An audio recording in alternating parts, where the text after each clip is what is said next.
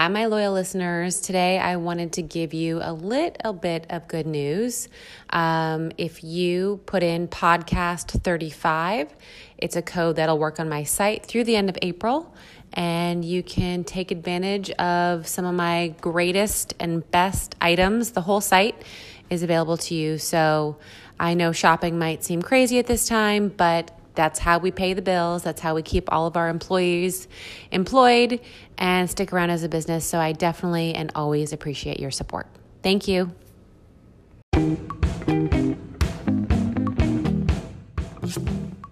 Hi, everyone. It's Rebecca. You're listening to Superwomen, and today's guest is the co-founder of BaubleBar, Daniela Yakubovsky. We talk about everything from how incredible business school can be for a founder to what she does to stay sane with her co-founder and how she relaxes. Take a listen. Welcome to the show. Thank you so much for having me. So I would love to let our listeners know, I'm sure they all know what BaubleBar is, because how could you not? But for those that don't know, what is BaubleBar? Yeah, so BaubleBar aims to reinvent how women play with fashion, experiment with style through the best assortment of on-trend accessories out there in the market, everything from fashion jewelry all the way up to solid gold and diamonds. So I feel like I see BaubleBar everywhere. Thank you. Yeah. And what impresses me is like you obviously have what seems like a huge company, but I'd love to start with like, when did you have the idea? And then how did you grow it into this huge, amazing success? So my co-founder, Amy, and I have actually known one another for a really, really long time. A lot of people think that we met in business school, but we actually met in investment banking training. And someone said, you guys have the same birthday, which is August 16th. You should throw a party together. And we did. It was epic. We've been best friends ever since. And then we happened to end up at business school together, same school, same year, which was really fortuitous and just great timing and luck, as many things in life are. The summer between our first and second year at school, we were at Saks Fifth Avenue shopping for shoes. And we just started having a really casual conversation about how, at that time we were working in finance and had nice finance salaries and could afford really nice things, and talked about how we wouldn't hesitate to go to Saks Fifth Avenue and spend a certain amount of money on a great pair of shoes or a great handbag, but would never really go down to the first floor and spend, huge amounts of money on a cool statement necklace or a great pair of earrings. And I think that for us was the initial sort of aha moment. We loved accessories and we loved what they did for your outfit and your wardrobe and what you were able to do when dressing up. But we felt like there was a little bit of a void in the market in terms of the right design at the right price point. So we decided that we really wanted to dig in. It was, at the time, a very sort of, big picture idea. I think we didn't totally know exactly how we wanted to approach what we wanted to do.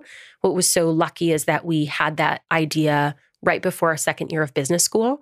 So we were really able to use our second year of school to just do a ton of consumer testing, field study research, and essentially turn our whole class schedule into a big souped up project where we kind of just kept chipping away at the ideas that we were having until it started to look like something real. And how did you know in those days, like where to source and get your supply chain from? How did you do all that? Because I remember, I think I started my company earlier than you did, but like Google wasn't available. It was like a catalog that you had to order in the mail. So how did you know how to like unleash a supply chain that would get you those types of price points? It took us a pretty long time to dig around and find the right folks. And I think that we were really lucky and bolstered by the fact that we had a story that people were excited to be a part of. So at that time, we were meeting with a lot of folks whose parents had started companies abroad, and they were first generation, kind of starting to take over the company for their parents here in the US. And we're starting to see some of the new, fashion brands and fashion companies that were coming onto the scene and were really making a splash, and saw that there was an opportunity for a lot of growth if you found somebody who had a good idea and was ready to execute on it. So we did a tremendous amount of research, meeting with folks. As I'm sure you know, one of the things that was really challenging in the beginning is the industry can be pretty private and closed off. And I think folks at first were very reticent to open their doors and chat with us. In the early days, one of the things that really helped is we said, hey, we're two students from Harvard Business School, and we're, doing a study about the jewelry industry, and we'd love to learn a little bit more about how it works. And that really, I think, opened people up to chatting with us. Yeah. And then after we had sort of built a little bit of a relationship, we were able to be like, well, wait a second, we actually have an idea. How do you feel about starting this? And we're really lucky. A lot of those folks, and again, I think those kind of, first generation children who essentially took over their parents' companies were really excited to kind of build with us. And a lot of those folks are still with us today. Wow. And did you have to raise money when you launched? So when we first launched, Amy and I actually self-funded for a little bit. Because of your cushy financial salaries. Well, we had just come out of giving literally all of it to business school. So we took like the scrap that was left and we were like, let's try it. I think we just really believed in what we were doing and we were excited about it. And I think we didn't feel comfortable fundraising yet because I don't know that we knew exactly what the story was. And truthfully, I think we also wanted to get some learnings of our own and do it on our own and see how far we could take it ourselves before raising external capital. That's refreshing. I must say, with all the interviews I've done, anyone that has gone to business school comes out and is so good at building a business. And then you see designers that like the podunks like me and some of the people in the CFDA struggling along, as the artist side who never did the business school. And I just wish they would offer both of these courses because everyone is fucking solid who comes out of business school. Yeah. There's no how do I cost this out or, Well, I think it's pretty impressive. I think there are different areas. I think Amy and I are really lucky that we had a finance background. And when it came to looking at business models, building out the financials, having an understanding for how that could scale and what it would look like, that was something we were really familiar with. Yep. And then there were a million things in the industry. We had no idea what we were doing. Like what? Merchandising. Right. I mean, can you explain what that means for our listeners? Sure. So our merchandising team, which is now incredible and run by wonderful professional people, spend a lot of time working on our product strategy. So where we're going with the product, what are going to be our new product launches, what are the stories that are, really going to drive our business over the future. Yeah. They work really closely with our design team. And then they also have to be really thoughtful about what our product strategy is across our different distribution channels. So we sell through BaubleBar.com, but we also sell through a really large wholesale network like Nordstrom and Bloomingdale's, as Rebecca Minkoff does as well. So I'm sure you're very familiar with this. So they spend a lot of time thinking about what our product strategy will be across all of those different distribution channels. And then within the channels that we own, like a BaubleBar.com, for example, they're really responsible for thinking about how a consumer would take in the product and move through the product. So I heard someone describe it this way and I thought it was so perfect, which was think of your website as a store with shelves and the merchandisers are stocking the shelves no differently than they would be stocking an actual store and thinking about what products it's where. They do the same thing with our website. Yeah, and I must say having a merchandiser on my side is extraordinarily helpful because as a designer, sometimes you can get lost in the fantasy and they bring you back to reality. You're like, this will not sell. It's really pretty, but no one's going to buy it. And you're like, oh, okay, cool. I'll change that. Exactly. What impresses me, and I feel like a lot of designers or people who are starting out, and I give this advice, I say, pick one thing, one niche, but you've been able to span everything from costume, and as you said, fine. How have you managed to span that business? Because I feel like a lot of people have to pick one thing and stick with it. So I think that there are a lot of folks who have built really extraordinary businesses on a specific aesthetic or design or a look that they're really, really known for and have then taken that and extended that to other categories.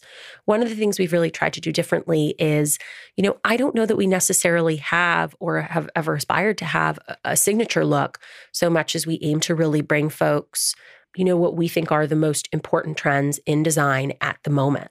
And I think that has had a lot of legs and a lot of room for expansion across a huge range of categories.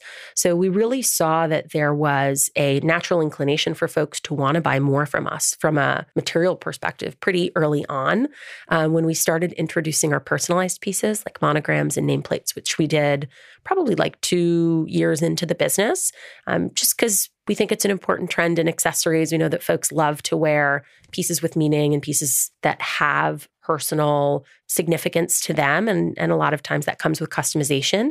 And as part of that product, we really started to expand some of our material offerings, let people choose within a classic nameplate. Do you want gold-plated brass, or would you like to buy a solid gold version that's never going to tarnish and you can kind of wear forever?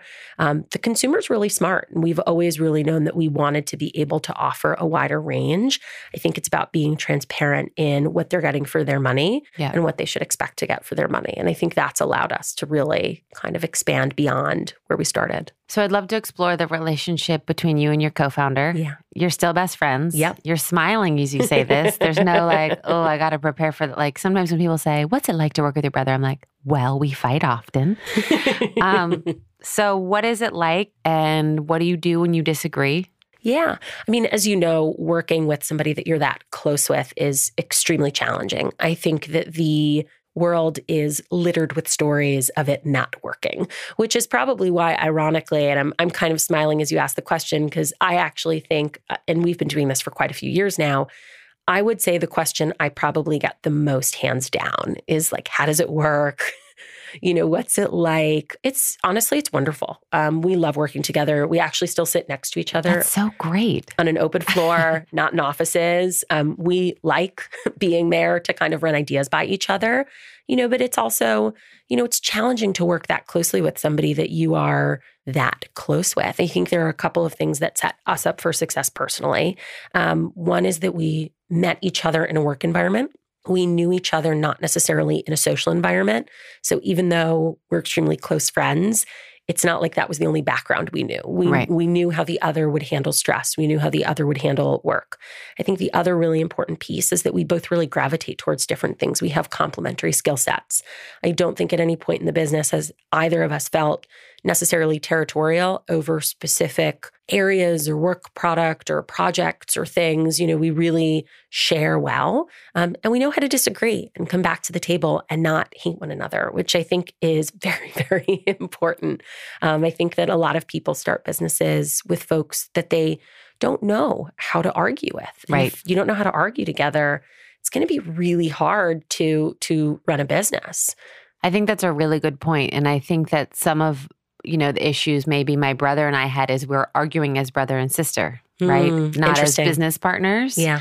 And so you act in a way that's just like, fuck you, basically, instead of like, we have to come to some sort of resolution. But when you're brother and sister, you don't really have to come to that resolution. No, you're kind of stuck with me by blood. Yeah. So we're going to be at the Thanksgiving dinner table together. Exactly. So I'd love to also talk about like, what was the first big challenge that you guys faced and how did you overcome it or not?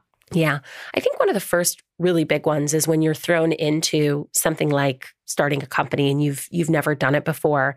I think not really having an expectation for what it's going to be and not really understanding, I think, the veracity with which you experience highs and lows within the same day is something I know for me personally. It took a little while for me to not only get comfortable with that, but figure out how to not let it affect my day so much. Yeah. Because in the early days, I mean, you get it all and you get it all fast. So we would have like our best moment and then like the worst possible news ever, like an hour later. Yes. And I think that emotional roller coaster can really, really take a toll. I also think then when you compound that with people who are very hardworking and type A and don't naturally give themselves breaks, it's like a little bit of a recipe for just kind of beating yourself up. And that really takes a toll. So I feel like I'm looking into the mirror as we speak. It's really hard. Yeah. I also think that in general, we have this culture where people really love to brag about like, oh, I worked an 80-hour week. I have 500 emails in my inbox. I have this, I have that. And I'm working so hard on my book deal. I know. Do you know what I mean? And Yeah. I'm just like, God, if it's taking you 80 hours a week, you are just being just straight up inefficient. Right. Like, I would like to brag about getting my list done in like 35 hours a week. Do you? No. Okay. But I dare to dream. Tell me how. Dare to dream. I mean, I still try, but that's what I aspire to. Yep. And I think that we should all aspire to get our work done more efficiently and faster than necessarily sort of glorify this idea of, oh, I slept in the office. It's just, I have so much to do. Totally. Because it's just not healthy. No, it's not healthy. And then you're just cranky and then you have to focus on self-care, which should just be part of your routine. Totally. Yeah. And it drives creativity. And I think it's so important, especially in our industry, to have that time to just like be left alone and clear your head and think. So how have you managed to, maybe not a 35-hour week, but how have you managed to eke out, I don't know, 45-hour week? Yeah. We try to look for little areas of efficiency wherever we can. I think it's really about setting very clear guidelines and goals for the team that you work with and make it clear what your expectations are to try to limit rework as much as possible, if at all. I also think that it's important to set boundaries. So what's been really interesting is that when we started Bobble Bar, Amy and I were, I don't want to age us, but we were much younger. We didn't have families. We were single. And now when we look at the team, most of the senior leadership on our team have children, are married. We all have things that we want to do. Amy wants to go home and put her kids to bed. She doesn't want to be cranking in the office till 8, 9 p.m. So I think it's about setting boundaries to say, listen, guys, I'm going to leave at XYZ time because I want to go home and be with my small children and put them to bed. And I'll be back online at 9 o'clock. So it'd be great if we could have X, Y, and Z routed by then, and I'll review it, and then we'll get everything kind of buttoned up. So I think setting some of those boundaries and being clear about the things that are important to you is something we started to do a little later, but I wish we had done earlier. I'm hoping that as there are more female founders, more companies will act that way, and it won't just be this like work till you're dead. Seriously. Right?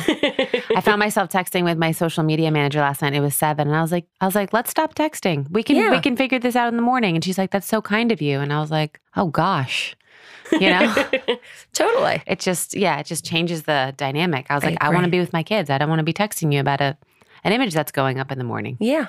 We could figure it out then. So what do you do to lead your team? Did that come naturally to you? Has that been a challenge? How big is your team? Yeah. So our team now is about 65 folks here in New York. We have our headquarters actually just around the corner from where we are currently sitting. And then we also have our warehouse facility in New Jersey where we do pick, pack, and ship for all of our own orders. So that's a separate group of folks. You own your own warehouse? We do. That is really smart. Thank you. It's been hard, I know. Honestly. If you want to take on my warehousing, I could give it to you. We will. We'd be happy to. It took a while to get up and running. It's great to have it here. It's amazing to have the flexibility of doing your own warehouse. Yeah. It's, as you know, it's a whole nother bag of tricks that you have to figure out. It's challenging. Yep. But it's also really nice to be able to control it and move inventory around and be flexible and nimble in that way. But in terms of leadership, yes. It's so interesting. In previous roles, I'd had the opportunity to manage 1 or 2 people. Obviously, nothing close to the numbers that we're managing today. And I think there were elements that felt natural. And then there were a lot of elements that really, really didn't. And we had to learn, and I really had to learn along the way. I think that one of the areas that I certainly have struggled with in the past is finding the right balance of being direct and honest while not feeling like I'm being a total asshole. Yeah. And recognizing that by being direct and honest, that's how you avoid being a total asshole. Right. Right? Because you have to give people honest feedback. Yeah. It should be direct. It doesn't need to have emotion involved. You can give direct feedback and say what your expectations are without feeling like you're being a jerk or mean. And that's only going to help everybody get better and the team get better and for you to ultimately have the right product delivered. But that was something I really struggled with in the beginning. I still struggle with I had an employee who just started and I saw like her first week at 5:50, she was in her workout leggings. And I was like, when do I say something about how inappropriate that is on your first week on the job to be like ready to bounce at 6 and you've already changed into your SoulCycle gear, And I still hesitate like, can I say something? Or like if you went to lunch for 2 hours, like still today, I want to be like, our policy is an hour. I don't know where you went for 2 hours. I'd love to go to lunch for 2 hours. But I think it's better to say something. It's funny. We've been talking about this a lot recently. I feel like, Amy and I grew up in investment banking, which, I would argue is a office where people are very direct yes. and extremely upfront about what they're thinking.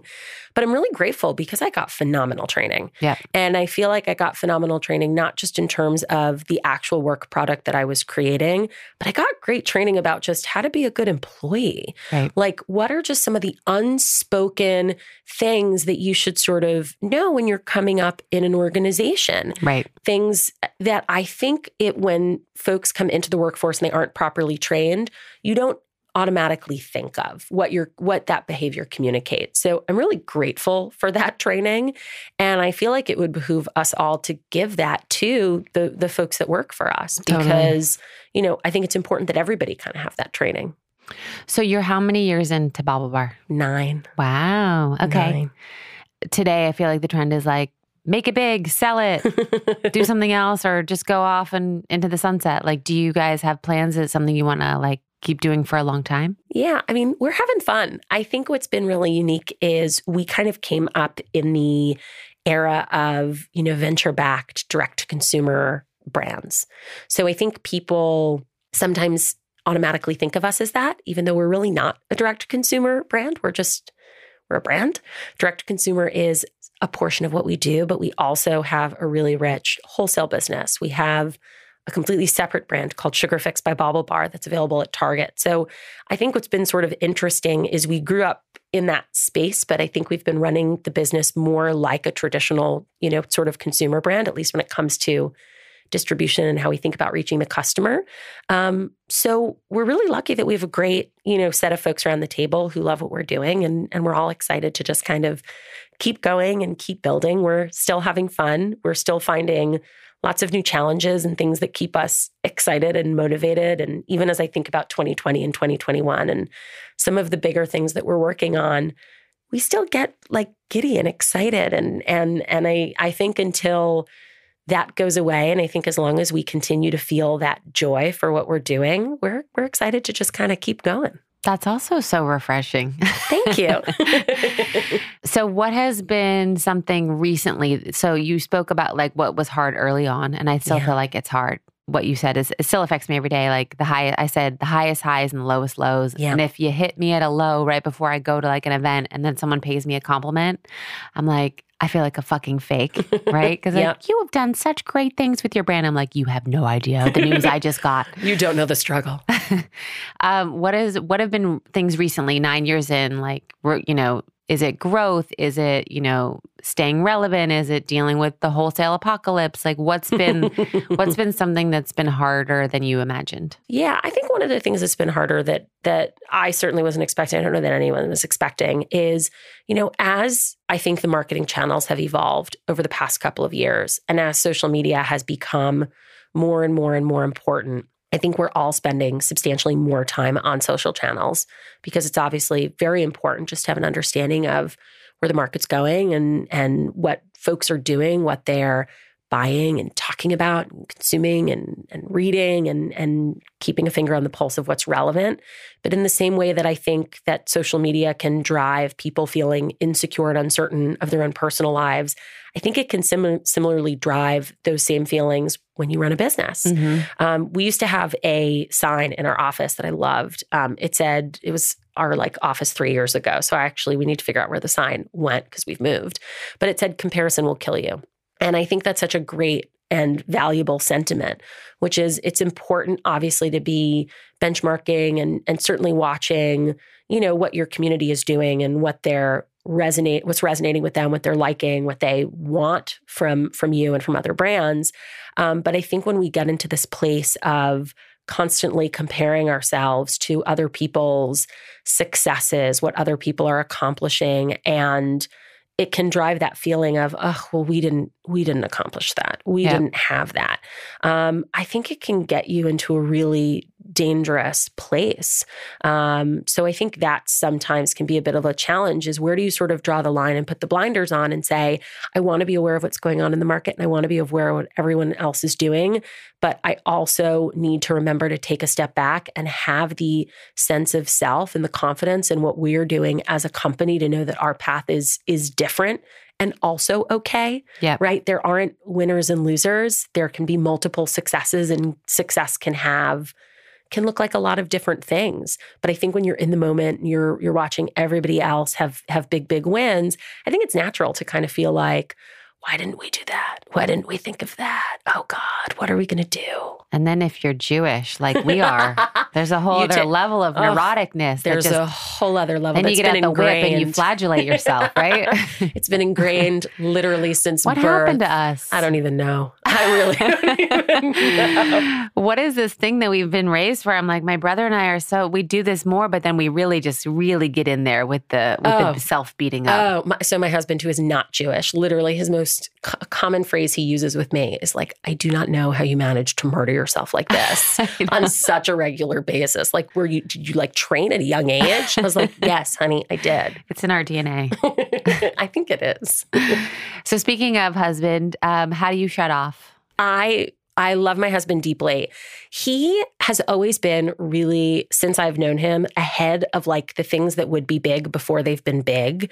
So like we were drinking celery juice daily like a year and a half ago. Did it help? Immensely. Really? And for the record, it tastes disgusting. Like it's like he would make fun of me because I would hold my nose and like choke it down, but like made a massive difference on everything. Wow. And then like 7 months ago, he came home so pissed off and he was like, I can't find celery anywhere because Kim Kardashian tweeted about it. He was like, I went to 4 Whole Foods. I went to 3 Trader Joe's. I even subjected myself to a Fairway. 0 celery, like 0 celery. So like he's usually been kind of ahead of the curve. So I feel like that's resulted in the things that we do, I think are a little left of center, but really work for us. And I love them. So I really love flotation tanks, sensory deprivation. Ooh. They're really good. It's just a great sort of forced meditation moment. I try to just sit and meditate in my living room. It is hard. I kind of need a pod that will shut out the world to sort of help that moment along. I'm also a really huge fan of acupuncture. I have an acupuncturist that I really love. Love that. Similar kind of vibe, right? Sort of helps you zone out, but not necessarily fall asleep. I think it just really helps you kind of meditate and get in a good headspace. Yeah. So all of those things. And then when in doubt, we also collect wine. So that's there as well as needed. Love a good bottle of wine. There's 2 questions I'd like to ask everybody. Yeah. What would we be surprised to know about you? It can be funny or embarrassing or not. I have no sense of smell. What? Yeah. Can you taste things? So it's really impacted and limited my sense of taste. I had a head injury, I'm fine, a couple, like 6 years ago. Okay. And after that, my sense of smell is like 90% gone. Whoa. Which people are, and for the record, the people who are like nearest and dearest to me forget this all the time. They're like, here, smell this. Yeah, they'll be like, oh, it smells terrible. And I'm like, I have no idea. Oh my gosh. I'll tell you, it's easier to live in New York in the summer if you have no sense of smell. Most definitely. Or change your friend's diaper, right? Your friend's baby's diaper. Totally. Like if we're cooking, I'm always the onion chopper because like I don't cry. Wow. No, 0 impact. Okay. But you can taste. You've evolved. I figured out the things that register more on the tongue than in the nose. Okay. And I feel like the way that I've eaten has adjusted. So for example, like I always liked spicy food, but now I like mind-numbingly hot spicy food. Okay. Because it, when you think about the things that register on the tongue, like sweet, salty, spicy, sour. Yep. I've always had a sweet tooth and I've always loved spicy. I've never really liked sour. But I feel like now I go towards like the more extreme end of sweet or spicy. Gotcha. Wow. All right. And then my last question is, what is one piece of advice either you've learned that you want to pass on or someone gave to you that was like very effective? So one piece of advice I got that I think is really good is when you've hired somebody and you know in your gut that it's not working and they're not right for the team, just make the decision and remove them. Just do it. Even if it's like 3 weeks on the job and you're like, eek. Yeah. Sorry, buddy. You kind of know in your gut, you know when you know. And I feel like it's easy to talk yourself out of that feeling. And don't. Just make the decision. Okay. I'm going to take that advice. I still could do a better job sometimes taking that advice. Thank you. Yeah, thank you. That was Daniela, the co-founder of BaubleBar. Thank you for listening, as always. And I hope you enjoyed the episode.